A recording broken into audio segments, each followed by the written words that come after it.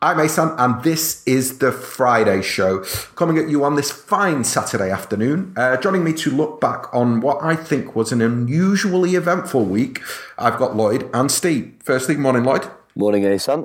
Afternoon, sorry. Well, yeah. Hello. How are you? How are you? I'm well, yeah. How are you? I'm good. Very good. Steve, good morning. Good afternoon. How are you? I'm suddenly stuck in a time vortex. I'm very fine, apart from, not knowing whether it's morning or afternoon. Yeah, I'm so used to doing podcasts in the morning that I just always say good morning. But hey, what can we do? Look, I want to start immediately by talking about the singularly biggest issue of the week. Now, obviously, it caused meltdowns on social media. We've seen managers be asked about it. Back pages have been written about it. So, Stephen Tudor, Kyle Walker's tweet. Please discuss. I am completely on the fence. I couldn't be more on the fence. I'm so on the fence, I have splinters in my both inner thighs. On the one hand, he's got for one thing, I mean, I'm fortunate enough where I interview former footballers.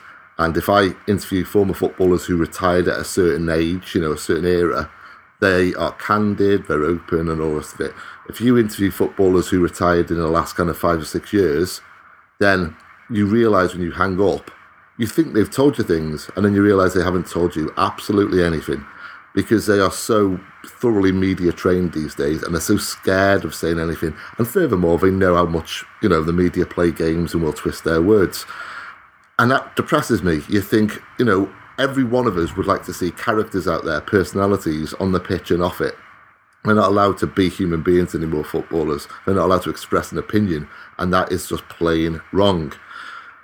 So that, from that aspect, Kyle Walker or any footballer should be able to tweet what the hell they like, frankly, and I'd like to see them do so. So there's that aspect. And the fact that it was deleted is ridiculous. What he put up was clearly just a bit of, and I hate the word, but bants involving a mate of his, Harry Maguire. I'm firmly in that camp. I'm equally firmly in the camp of the utter stupidity of him putting out that tweet in the first place. Not because it was a footballer saying that, and it involved a rival and all the rest of it. It was because it was Kyle Walker who tweeted that. Kyle Walker, who has been playing gash for weeks and weeks now, who has become the scapegoat of City fans, unfairly in my opinion, 24 hours or 48 hours after City lost a crucial game, and lost in an apathetic fashion, frankly. You're in no position to put that tweet out, Kyle. Just don't do that. We've got nothing to boast about right now. It looked all wrong. So I'm firmly in that camp too. So that's where I fall. I fall kind of split 50-50, really. He had every right to tweet it. He was utterly stupid to do so, though. Okay, that's definitely fence sitting of the highest order. Top splinters there. Lloyd, would you like to chime in? Yeah, I'll chime in. I'm just personally not as arsed about it, because clearly it's not Kyle Walker. He's got his social media agency that manage all of his, Instagram, Twitter, whatever profiles he's got, and that's clearly from them. And so I think it's a poorly judged post from them. I think given the timing, given everything that's going on at the moment, it's probably not the best time to be doing a tweet like that. But fundamentally, I don't think Kyle Walker's sat there and clicked the tweet button. Most of these things now are managed by their agencies. So yeah, I saw it, and I think the main thing, which is what Steve's touched on, is it's poorly timed, it's poorly judged. But apart from that, it's not something that I'm sat here battering my pillow about, getting asked about. So I was a bit surprised by the kind of furore, and I do feel it was a little bit one of those Twitter at its worst kind of scenarios where people are a bit angry at the moment about our recent results, and they just take it out on Kyle Walker. Sorry to interrupt, Ethan, but social media as well, because one of my other jobs is do social media for a large company, and social media is insane at times. I mean, it just generally is insane, and it's truly depressing. Just to give you a random example, a couple of months ago, I said I meant to say something like, Burnley did really well last night to get results at Anfield or whatever it was. And instead of Burnley, I put, I can't even remember who it was now, but let's say Oldham or something. It was early morning, I put the wrong team. That's it. And it was clear who I was talking about. And about 6 or 7 people beneath were genuinely trying to get me in the sack. Genuinely saying to the company, whoever's done this, sack him, he doesn't know what he's doing. Fire him, he's useless. For putting the wrong word, for putting the wrong team name. And that's just one example. I put one up the other day of Roy Keane. There's a picture of him where he genuinely looks like a tramp. He is looking so scruffy. And I put a tweet up basically saying, at this time of year with the snow falling, remember those less fortunate than ourselves who are seeking shelter in this weather. And then I put in brackets beneath, obviously a joke aimed at Roy, but also, seriously, everyone, let's consider the homeless at this time of year, or something like that. People were disgusted, not everyone, but there was people beneath that going, taking a piss at the homeless in this. I mean, I even covered my back on that one. People are insane on social media, and they go out their way to be offended. So there's that aspect too. Is there a case to be made that had Zinchenko tweeted exactly the same thing, the reaction would have been very, very, very different because he wasn't in the side against Newcastle? Lloyd? Yeah. I think context is really important to those kind of things, and given that, I think it's fair to say Walker has been one of our worst players this season, especially since kind of November time. He's had a particularly poor period, so it's definitely linked to form. If Mendy had done it or if Zinchenko had done it, there's no way it would have caused the same amount of issues. But because it's Walker and because he's been pretty shit, then yeah, definitely. Okay. The one thing I'll say, I don't really like the excuse making that it was one of his team. I appreciate that may be the case, but I don't think that athletes can absolve themselves of what their team says on social media. And I don't think that, when Walker tweets something that is genuinely funny, we don't all rush to go, that's probably just someone on his team. He's not that funny. True. Yeah. So you can't do that because it's something that is seen as maybe not cool, not a cool thing to tweet. Do you not think from the other side though? I mean, I feel like if something goes out and he's not comfortable with it, it probably gets deleted. Knowing how these things work, he's not there vetting every post that they put out. I mean, it's a bit of a weird kind of but that didn't get deleted. That didn't get deleted because he didn't agree with it. It didn't get deleted. It got deleted because of the reaction. That's right. And ultimately, it's a shame, but it kind of is what it is. I said what I wanted to say yesterday on Twitter. I'm not really that bothered about it. My thing in all of this isn't so much about Walker. It's about the fact that I feel as though there's been a wave this season of negative City commentary and very pro-Liverpool commentary.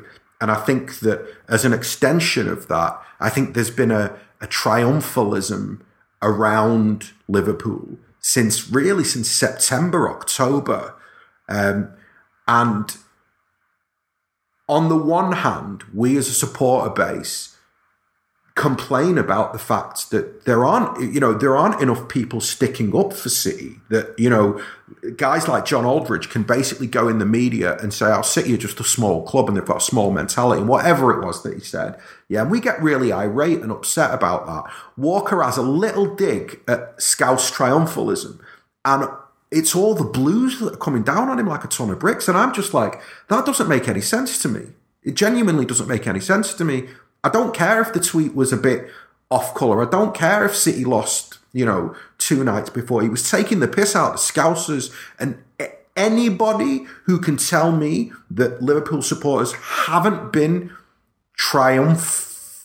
there hasn't been a lot of triumphalism around Liverpool supporters for months now is simply a liar. So from my point of view, if somebody from our side throws a little shot, because you can be absolutely sure that on on Tuesday night or whatever night it was that we lost, Liverpool were talking about being 7 points clear. I'm sorry, but with respect, we had City fans saying 7 points is too big a gap. And Liverpool hadn't played at that point, but even some of the City side had decided that Liverpool were going to win and it was going to be 7 points. So within the context of all that, big deal, man. He's had a dig. It happens. It's not, but he is the scapegoat right now. He is playing poorly. That has to be factored in. He has to be self-aware of that. And, I've seen some ridiculous tweets this week. People saying, he should concentrate on training. And like Howard said, I think in a tweet himself, so he, instead of training, he sent that tweet or he gave go-ahead to that tweet. Of course, it's not one or the other. It doesn't affect his kind of, commitment in any way, shape or form. It's a tweet. It takes like 10 seconds to send. Not that he sent it himself, but it's the stupidity behind sending it. It's the lack of self-awareness. He should know he's under a lot of pressure right now, and he's just got to get his head down right now, not put out any stupid infantile tweets, and just play football. That's what he has to do right now. I'm sorry, but I take real offence to that. It's not the first time that I've listened to a Blue rant and rave about how stupid and idiotic Kyle Walker is. And I'm just like, turn it in. Do you know what I mean? It's not like he got arrested for drunk driving. He tweeted something. Like, we should have some perspective in our discourse about these things. Like it's him who needs a perspective. Perspective of what? He sent a tweet out, mate, and you're calling him. You're going on about what an idiot he is. You're saying that if another player had done it, it'd be okay, but because Kyle Walker did it and he's been in bad form, therefore he's an idiot and it's not acceptable. I'm sorry, I'm not having that. Well, first it was Lloyd who said it'd be okay if it was Zinchenko. It wasn't me who said that. I don't agree that it would be okay if another player. Okay, I take that back then. And secondly, I've not at any stage said anything negative about Kyle Walker to this day. I have repeatedly on this podcast defended him and defended the booing he gets and all the criticism he gets. And I can clearly see that the lad is basically just overplayed and exhausted and is in dire need of a good rest. So I don't think I've ever said anything negative to this date. But his decision, or rather whoever kind of does his social media, their decision to put that tweet out was completely devoid of self-awareness of the situation. City had lost that week. He's celebrating an opponent getting a draw. It gave Jurgen Klopp an open goal to once again be this kind of big pious twat that he is of, I would never celebrate a rival dropping points. Yeah, but how pious are we as well, though? Like, within this conversation, how pious are we right now? Like, you keep saying that, like, it was terribly timed and it was a terrible decision. And all I'm saying to you, mate, is that he was mocking Liverpool and Liverpool supporters for thinking that they'd gone 7 points clear just because City had lost when they hadn't even played a game at that point. So for Maguire to do what he does to get that equaliser, I mean, he's sticking up for us. Ultimately, Kyle Walker is having a dig at Liverpool supporters and sticking up for Manchester City and its supporters. I can understand, I can completely get behind the idea that, you know what, in hindsight, probably shouldn't have done it because of the reactions. But the fact that he did it, I don't think he could have predicted those reactions, because when I saw it, I was like, that's amazing. Well, good on you, lad. Do you know what I mean? Because when City lost the previous night or 2 nights beforehand, like I said, Blues and Reds alike were talking about the 7 point gap as if it was a foregone conclusion and it had already happened. And that's basically what his tweet mockingly makes reference to. It's true. So anyway, that's my side on it. Lloyd, do you want to be the man in the middle here? I just can't get as irate about it as you two, I don't think. I'm getting back on the fence. No. I mean, literally for me, it's just poorly judged. But aside from that, it's just not something that I can get too asked about. Yeah, fair enough. Yeah. Fair enough. Okay, some of the little bits of news from this week. Rabbi Matondo has made a permanent move to Schalke. I found myself really kind of pleased for him, weirdly enough. I think the fact that we have a buyback clause, I think he's gone for £10 million. We have a buyback clause of like 30 million or something like that. Steve, were you like, oh no, another one flies the coop? No. Or did you feel like, oh, it's a good bit of business for City? Valletta, very definitely Valletta. It's a positive all round for me. It's once again illustrative of how the academy is paying for itself and works. We've seen a good lad go on and hopefully do good things now, whereas he wouldn't have at City. Frankly, he just wouldn't have. I don't know enough about him, and I'm relying here on people who do know a fair bit about him, and what they tell me is he wouldn't have made it at City. He's a very good talent, but he just isn't of that absolute exceptional elite, and he wouldn't have made it. So he would have moved on eventually anyway. And who's to say if he stayed at City for another year, he would have got on a touch stale and his value would have decreased. So in every way, it's a positive. It's the right time to sell him. It's the right time for the lad's development to move on. It's a good bit of money for City. Just here. And as a Welshman, I'm pleased that he's now going to get games in the Bundesliga and it's going to develop. So I'm just happy all round. Excellent. I think I'm definitely of that point of view. Lloyd, I've got a different question for you actually. When you look at Matondo going to Schalke, you look at Sancho going to Dortmund, you look at Diaz going to Real Madrid. Moving forward, does this make it more difficult for City to sign talented young players, or actually is this a great advert for City's academy as a footballing finishing school for players who have the potential to play in the top leagues? I think it's both, to be honest. So I think we are clearly in a kind of university sense, one of the best places to come and not study, but craft your art essentially. But I think we do need to be careful in that you don't want players and people coming to City purely to kind of craft their art and then fucking off at 18, 19 or whatever. You do need that. Basically, we do need the Foden to come through and to prove that and try and kind of basically get a pathway of sorts. But the problem is, with Matondo particularly, I have a mate who works in the analysis team at City doing kind of video and performance stuff, and he said, he's just never going to make it. But he's a really good lad, and he's a full Wales international now. I think he's been capped by Ryan Giggs at 18, and so it's a really good move for him. But he's not of the Sancho Foden level, and at the moment I think there isn't anyone really in the 18s at the moment who is of that level, and it's going to probably be the 16s that come through before we start having that conversation again. So if we're making 11 million quid off Robin Matondo because we don't think he's probably good enough to progress, then it's a bit cold and it's a bit cutthroat. But as a business model, that's really working for us, isn't it? Yeah, no, definitely. Steve, how do you feel about it negatively impacting upon us signing young players? Do you view it in that way? I don't know. Okay, sorry, go on. Sorry, before when you posed the question to Lloyd, it was kind of, is it a negative or will it indeed be viewed as a finishing school? I think that's a really good phrase. I think that kind of sums it up.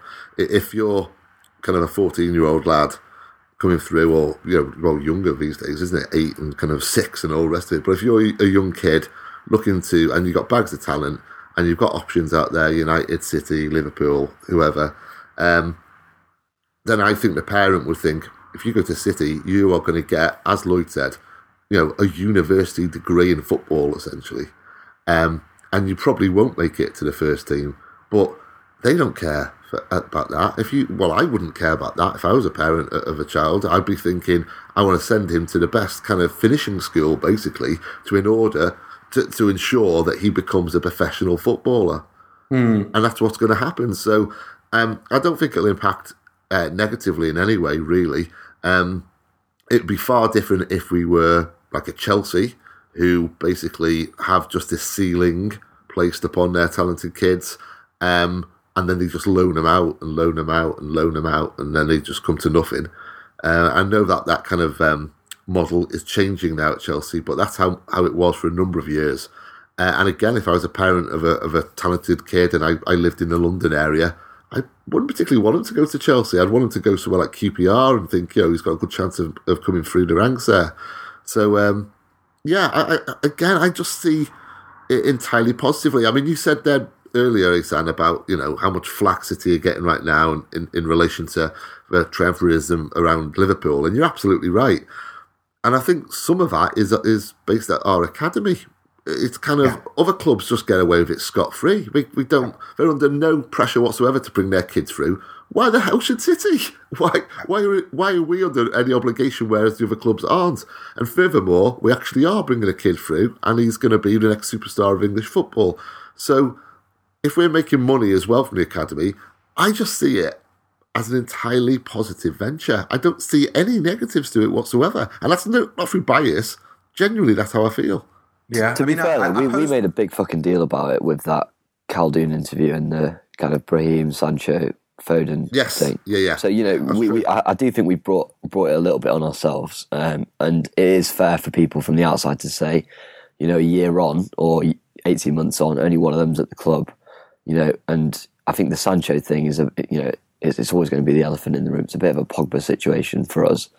So I do think we brought it on ourselves a little bit. In that sense, definitely. Yeah, I feel torn by even that sentiment, the idea that somehow we've brought the criticism upon ourselves. I don't think that, I think that the chairman of most any big football club with a decent-sized youth academy will send some spin out about wanting to produce a certain amount of players from the academy or local players for the first team. It's just a little bit of spit. I understand why, because of the scale of everything that the owners do, that the statements are also scaled up in that way. But I think there was an element of spin to that. I'm a little bit on the fence. I can see both sides of it. I can see why, if I was a parent and I had, Liverpool going, well, your 16-year-old is super talented, and I, Jurgen Klopp, am telling you that I'm going to do X, Y, and Z to make sure that in 2 years' time, he's got a clear pathway to the first team. I don't think at City anybody is sitting down with a parent, even Guardiola, and going at 16 years old, here's your pathway. I imagine that at City, what they say is that talent makes the pathway and not the other way round. So I think that there will be moments where we will lose players because of the perceived lack of a pathway. But at the same time, like I said, I think there will be those parents who will look at it like a finishing school, and they'll look at their kid and they'll go, well, I back him to be good enough to play for City. And even if he doesn't play for City, look at the examples. Sancho, Dortmund, Diaz, Real Madrid. There obviously is a pathway to other top clubs, even if there isn't one into City's first team. I've got one for the two of you. My dad asked me a couple of weeks ago, because I was pretty decent as a footballer as a kid, and then I just basically hit my level, And he said, if you'd have gone on, would you have joined Man United if they asked you? And I said yes. What about the two of you? 4. It's really hard. I trained at City when I was 11, and I got fucked off after 3 months, and I was gutted. And I went to Blackburn, Blackpool, and Bolton, did the 3 Bs, and then got fucked off by all of them. I didn't know you did the 3 Bs. Would I have taken United? No, I've just been brought up to hate United. It's almost been like a nuclear disease. Just my old man just taught me, there are 3 certainties: tax, death, and hating the Reds. So. Yeah, no, I don't think I could have done it either, to be honest with you, Steve.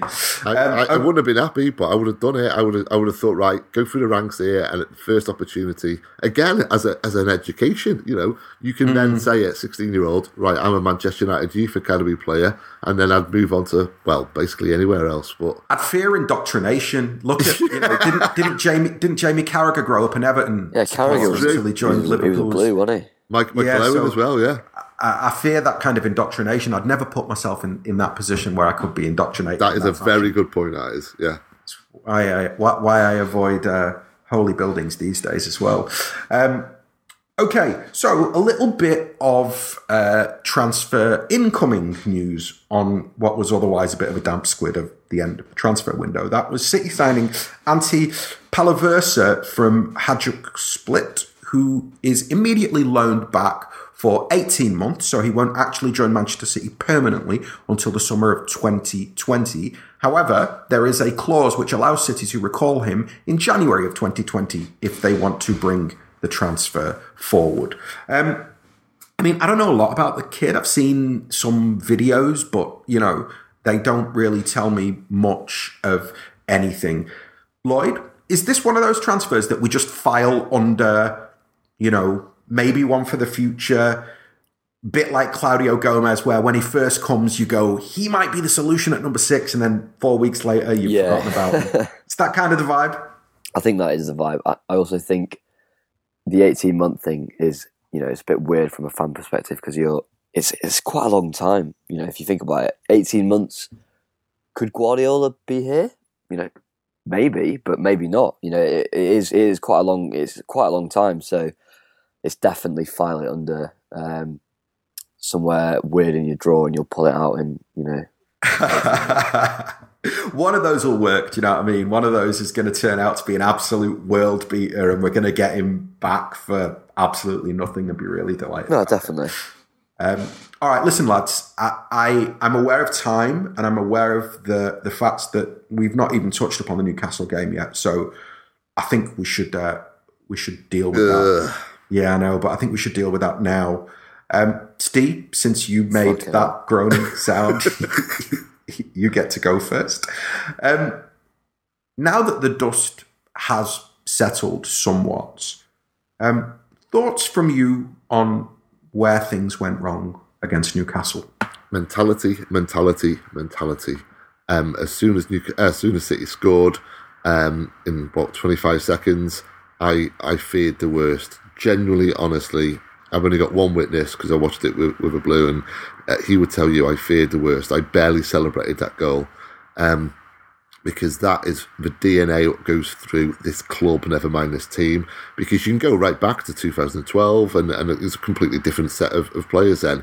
But when they're in a situation where they can be complacent, then they take that. They take that choice. Not every time, but most times.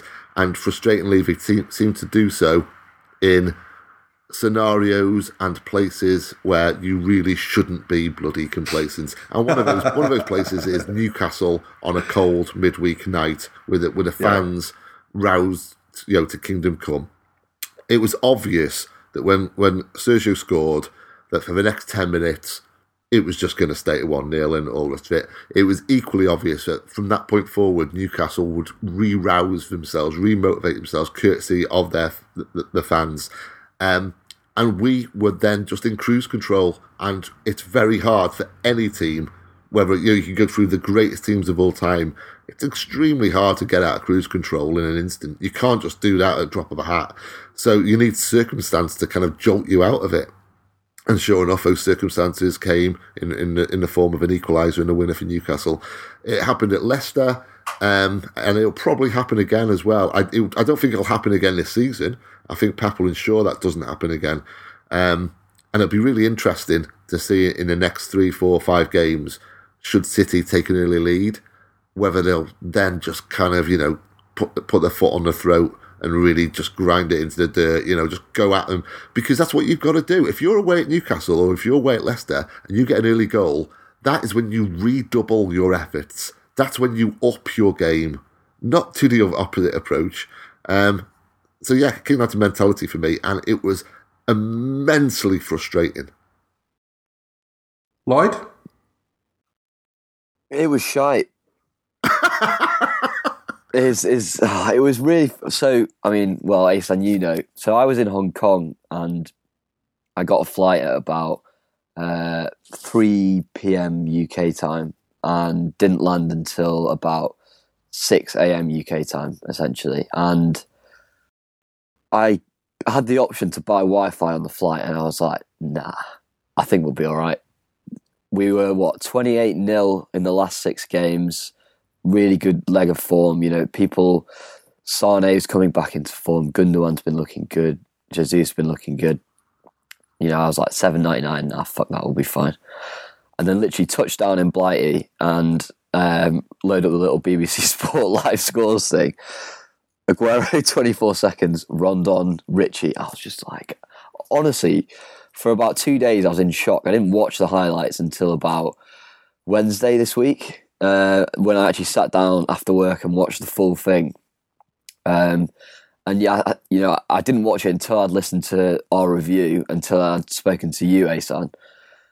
And we were I actually watched the 90 minutes, and a lot of what you said was bang on about, the pressing, about what Newcastle did to us, about the lack of what we did. And we were just really shit. And, I think maybe it's easier for me to say because I didn't watch it at the time and I only watched it 2 days later. But I was just so surprised that we put that performance in, given the run we've been on, given the kind of the level that was going through the players. I'm just a bit baffled by it, and I do think Steve just saying I don't think we'll see that again this season.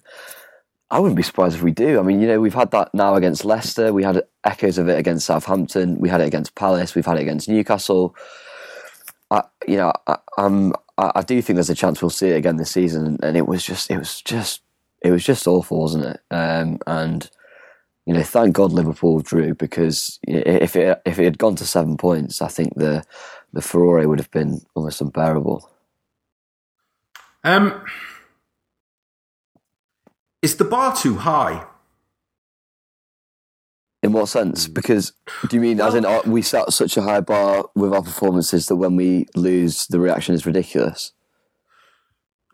Yeah, a little bit of that. A little bit of just everything. Is the bar just too high? Is the expectation level, has it reached a point, I think, that is almost unsustainable? I think we set the bar too high last year because we got 100 points. I mean, no one's done that before, and the football was amazing, but more importantly, the results were ridiculous, genuinely ridiculous. And we're being criticised at the moment for being on 56 points after 24 games. That's a great total.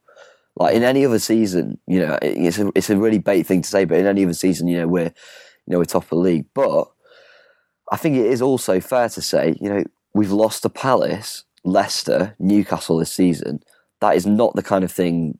That is not the kind of results that title winners will go through. I was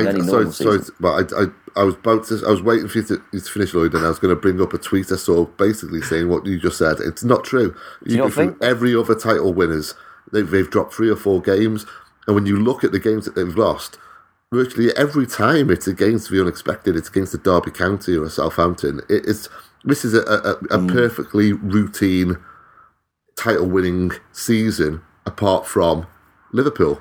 If you take Liverpool out of the equation, and if you look in 5-6 years' time at this season at Man City, you go, that's a damn good season, and it's, they deservedly win the league.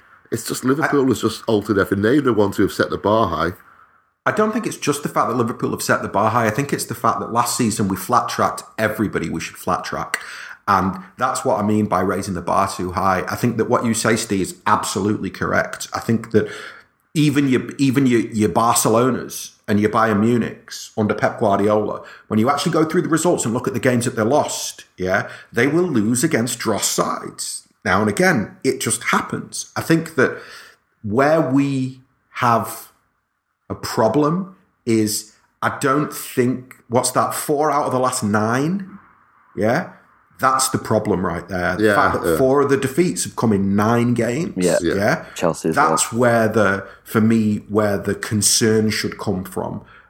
Because I don't think that in isolation, those things happen. I think in terms even of performances, I think Newcastle is the nadir in a way. I don't look across the other defeats. Leicester maybe, but Newcastle really is the one that I kind of look at and go, that's gross. And it's gross because of the ones that have come previously so close by, and because of the performance behind the result at at Newcastle. Steve, do you agree with Lloyd when he says that he fears we'll see that again this season? Or do you think that we still have the... Do you think that we still have the mentality? Like, you talked about mentality as being the issue against Newcastle.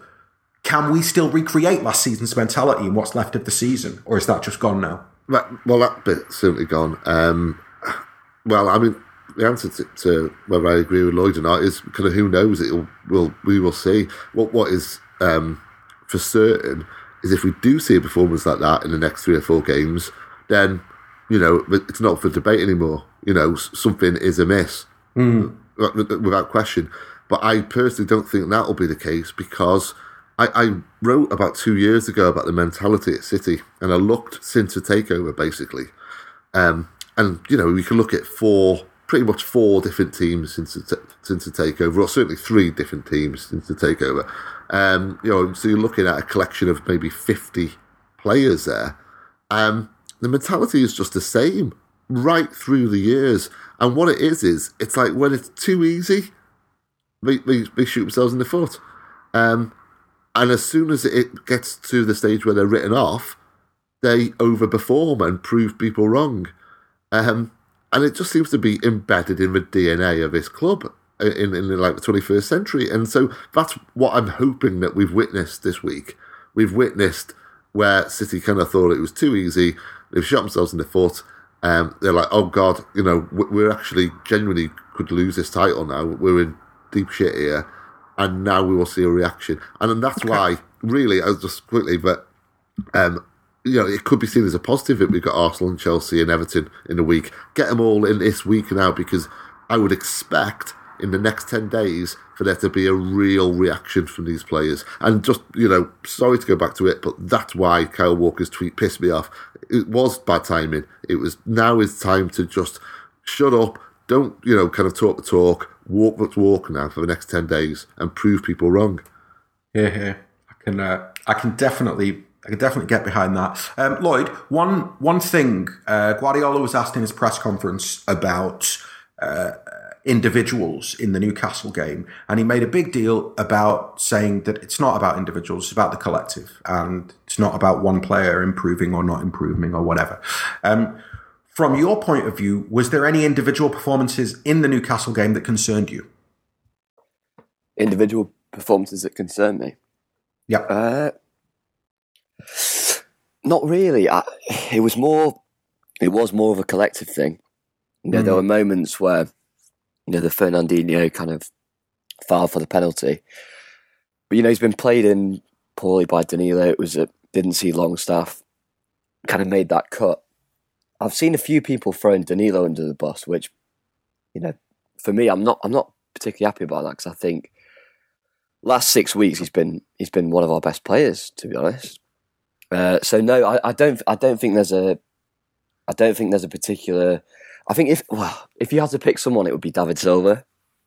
I think is the one. And again, social media can be weird, because, you know, there's an element of you're not allowed to criticise David Silva when he plays poorly. But, you know, he was poor, and I do think it does stand out, because you know, I know Asam, we've had a bit of a chat about this, but I think he was massively overplayed in the first half of the season, and, you know, given that he's 33, to be at such a level is ridiculous. But he was poor against Newcastle, and he has been a bit shit in recent weeks, so I think it's fair enough for people to criticise. But as a performance on Monday, you know, especially having watched it, you know, 2 days after, it was just a general lethargy. Even after the goal, I mean, you know, the players celebrated that goal, you know, really intensely, but the levels after the goal were shit. And it for me, it was more of a team thing than an individual thing. Yeah, I would go along with that. I kind of agreed with Pep, which is why I threw you that loaded question, because actually, upon reflection on the game, nobody was, you know, any better or any worse than anybody else. It felt like the whole thing didn't work, rather than a couple of pieces not working, and because of that, the whole thing falling apart. Steve, do you want to chime in on that? Any individual that you kind of were a bit worried about, or would you go along with us? Yeah, I'm fully in agreement with two of you. I will say that Sterling and Sane stood out for me, but that's positionally rather than anything else. When those two aren't firing, then we really do suffer. So, but yeah, I absolutely agree. It was a collective disappointment. Okay. So obviously the following night, Liverpool don't go 7 points clear. Thanks to Kyle Walker for pointing that out. Very good. Lad. This is the Kyle Walker podcast today. Does that kind of show that we shouldn't be losing our heads right now, that there's almost another couple of chapters to this season still to be written? Or is it fair to say that even with Liverpool's draw, in general, the standard of their performances and their results is so similar to us last season that it's perfectly fine to lose your head over even one bad result, because literally one bad result will spell the end of a title challenge. Lloyd, where do you kind of sit on the reactions? And basically, I'm not trying to dig out people's reactions. Actually, what I'm trying to get at is what's left in the season. Like, is there still a couple of chapters to be written, or is it just as straightforward as Liverpool are going to win this unless City win every single game between now and the end of the season and get a miracle? No, I actually think their wobble in inverted commas recently has suggested that they're definitely not going to win the next 14 games, and I don't think we have to win the next 14 games to win the league, but I do think the margins are so tight that another couple of losses for us in the 14 games could be the end, definitely. It's weird, right? Because this Liverpool result is, you can view it in two ways, and you can view it in really opposite ways. It's a massive missed opportunity for them, but also it's a massive missed opportunity for us in that, we could have foresaw that would have happened. But also, I think the more important thing, and the side that I would more come down on, is given the way that the fixtures played out, and this is something we touched on a couple of weeks ago, the fact that we played first, that massively lends itself to us if we win our game. But if we lose, obviously the pressure's off, but actually the pressure's kind of on them as well. Because if we lose, and they can go 7 points clear, and I think it's 7 points. I think a lot of people, and you've referenced City fans, a lot of people then, if they go and beat Leicester after we lose Newcastle, I think the conversation we're having on this podcast is entirely different. They don't, and I actually think that's quite significant. I think the fact that they falter, and I watched that game, and it reminded me of our Newcastle, Palace, Leicester games. They just they stopped playing like we stopped playing. The intensity wasn't there. Okay, Klopp can say the snow's a factor, the weather's a factor. It's never just Liverpool's fault.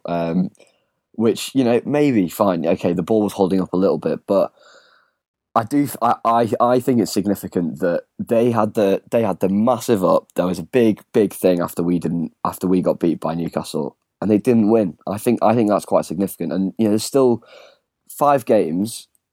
5 points is nothing. They lose a game, we win, 2 points. That's absolutely nothing, and it can literally take one game to swing completely. So, with 14 games to go and 5 points, I think it's not a foregone conclusion. We've seen that they're a bit rattled. We're still completely in it, and I think more than anything, thank God they didn't win that, because if they'd have won that game, I think, as I said, it would be an entirely different conversation.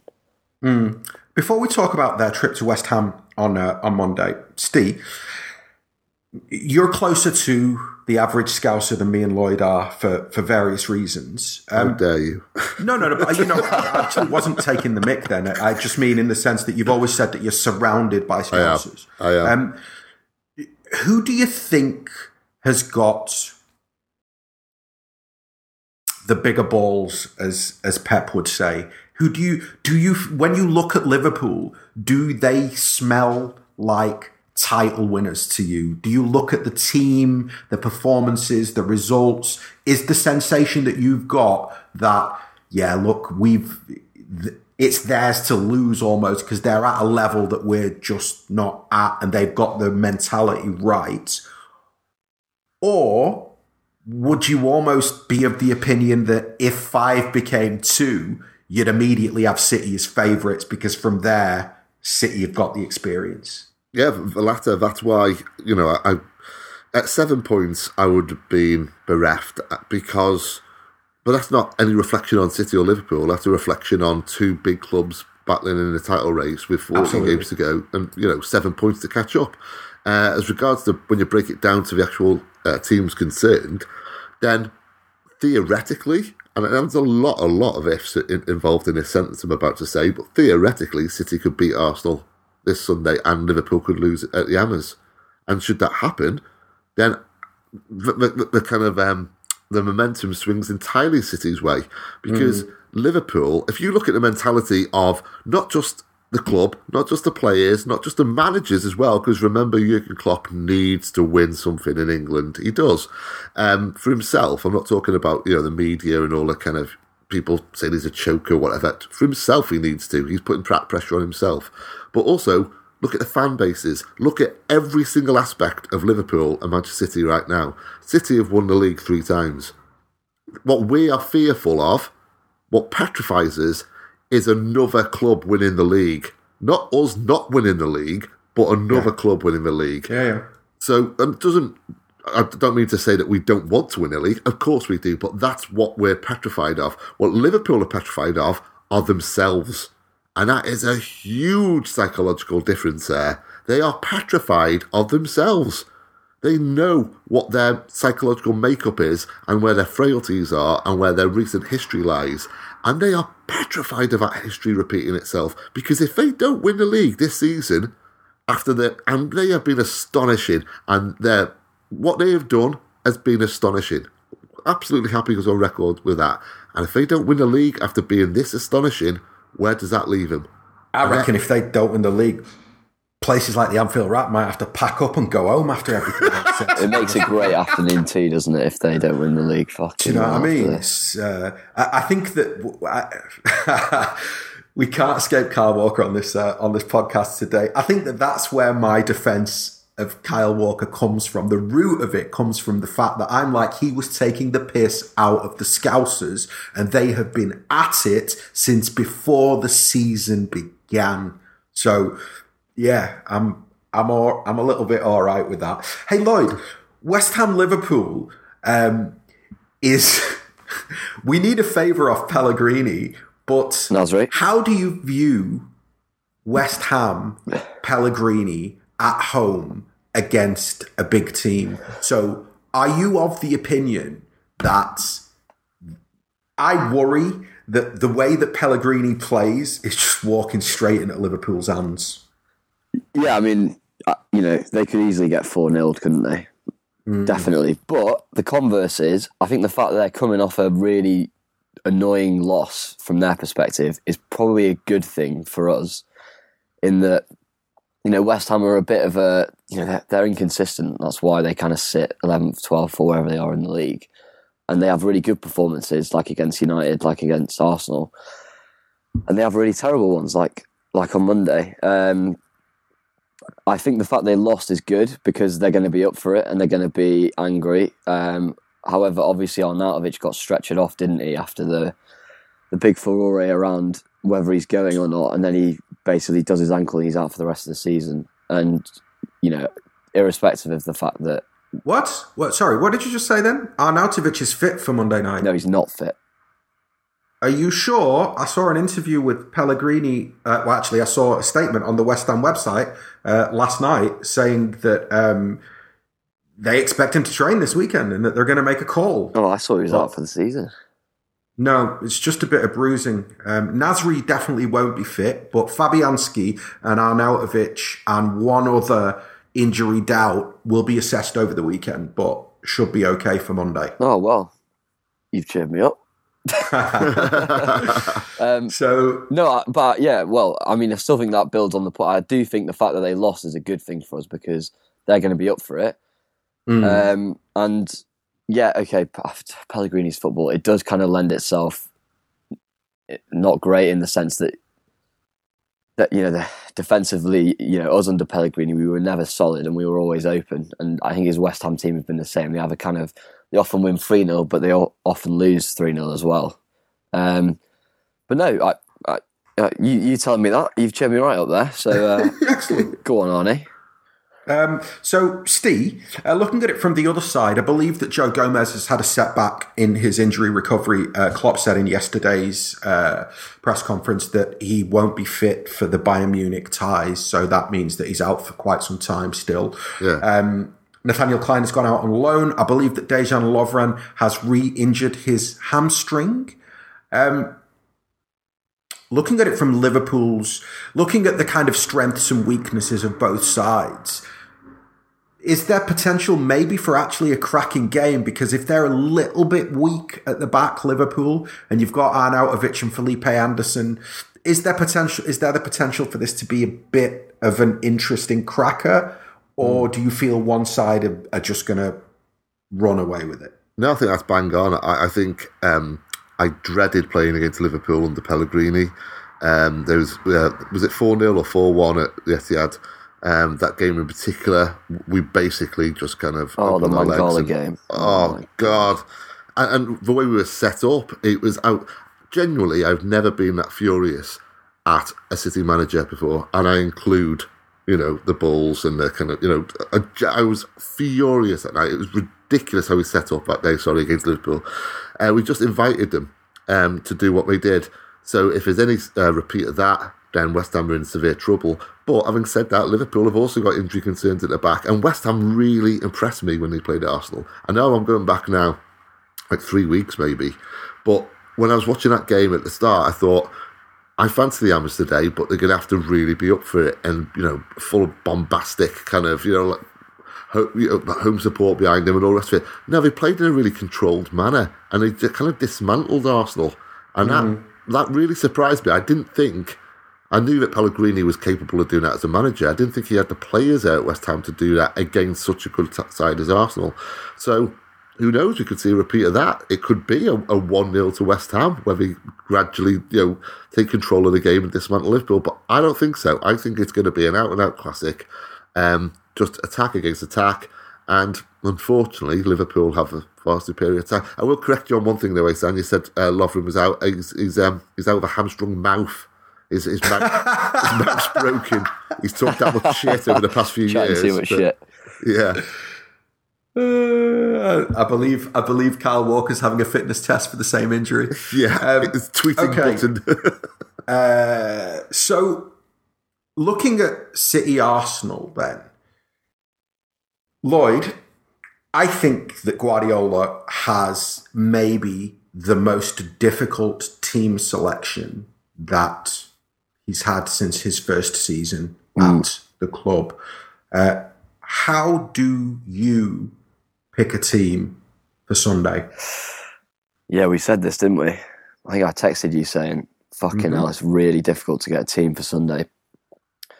I think the real difficulty is, given the fact that we had the Palace Leicester wobble at the same time, and we reacted to that by basically then flat tracking everyone since, including Liverpool. It's kind of come again, which is what's frustrating. So does Guardiola blink, and do you bring Mahrez in? Do you change one of the centre-backs? Do you drop Walker again? I think probably not. I think you keep most of the team. I think you drop David Silva. I think you have to bring Bernardo in.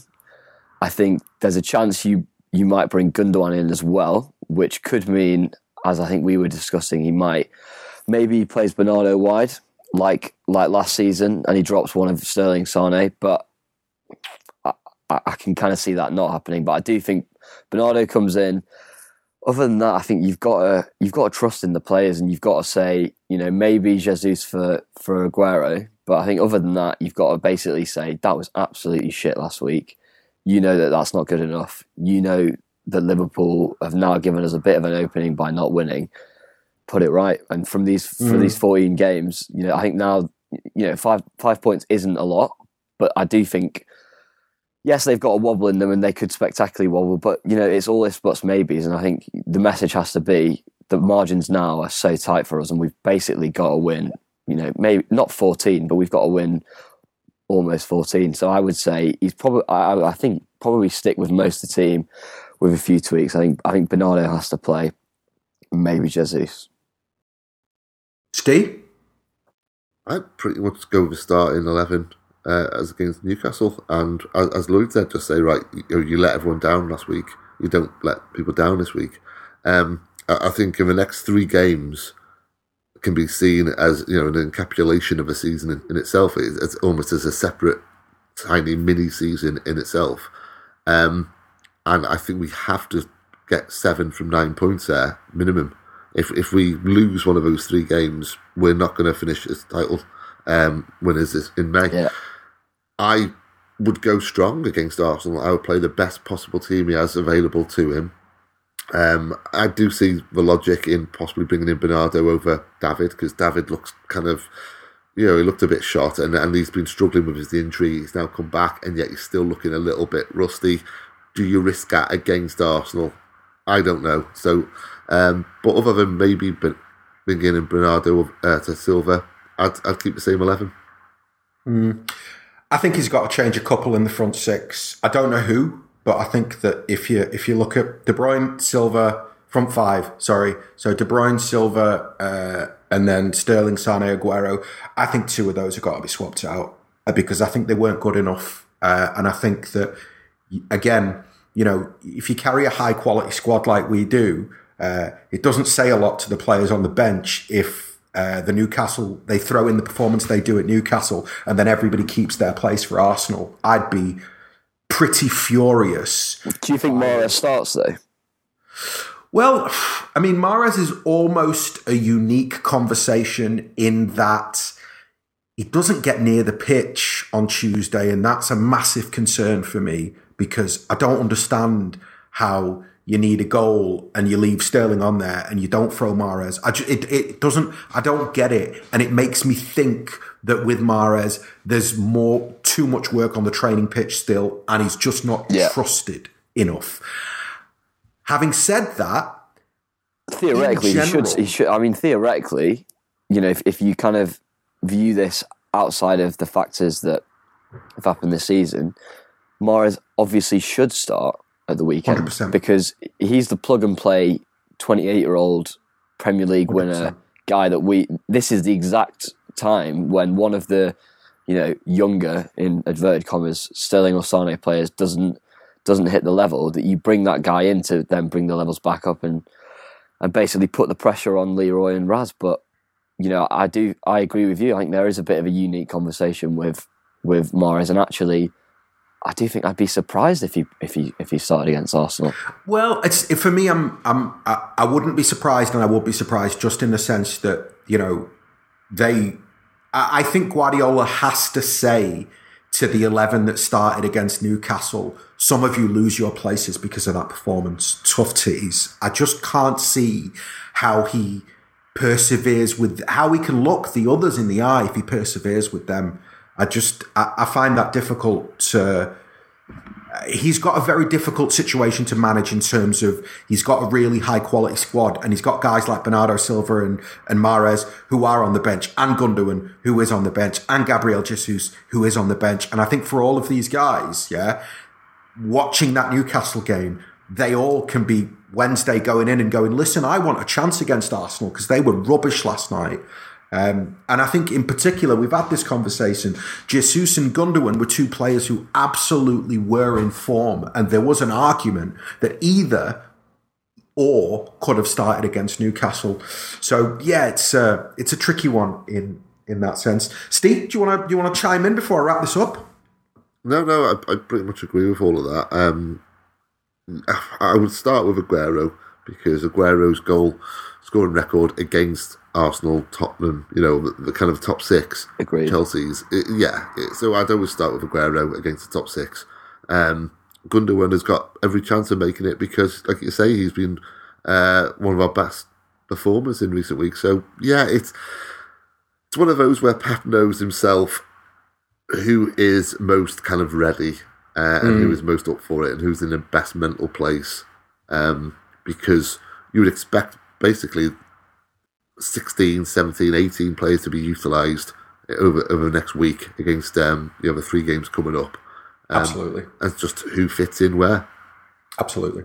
Okay, wonderful. I'm going to wrap this up now. In one word, will Manchester City beat Arsenal? Stephen Tudor.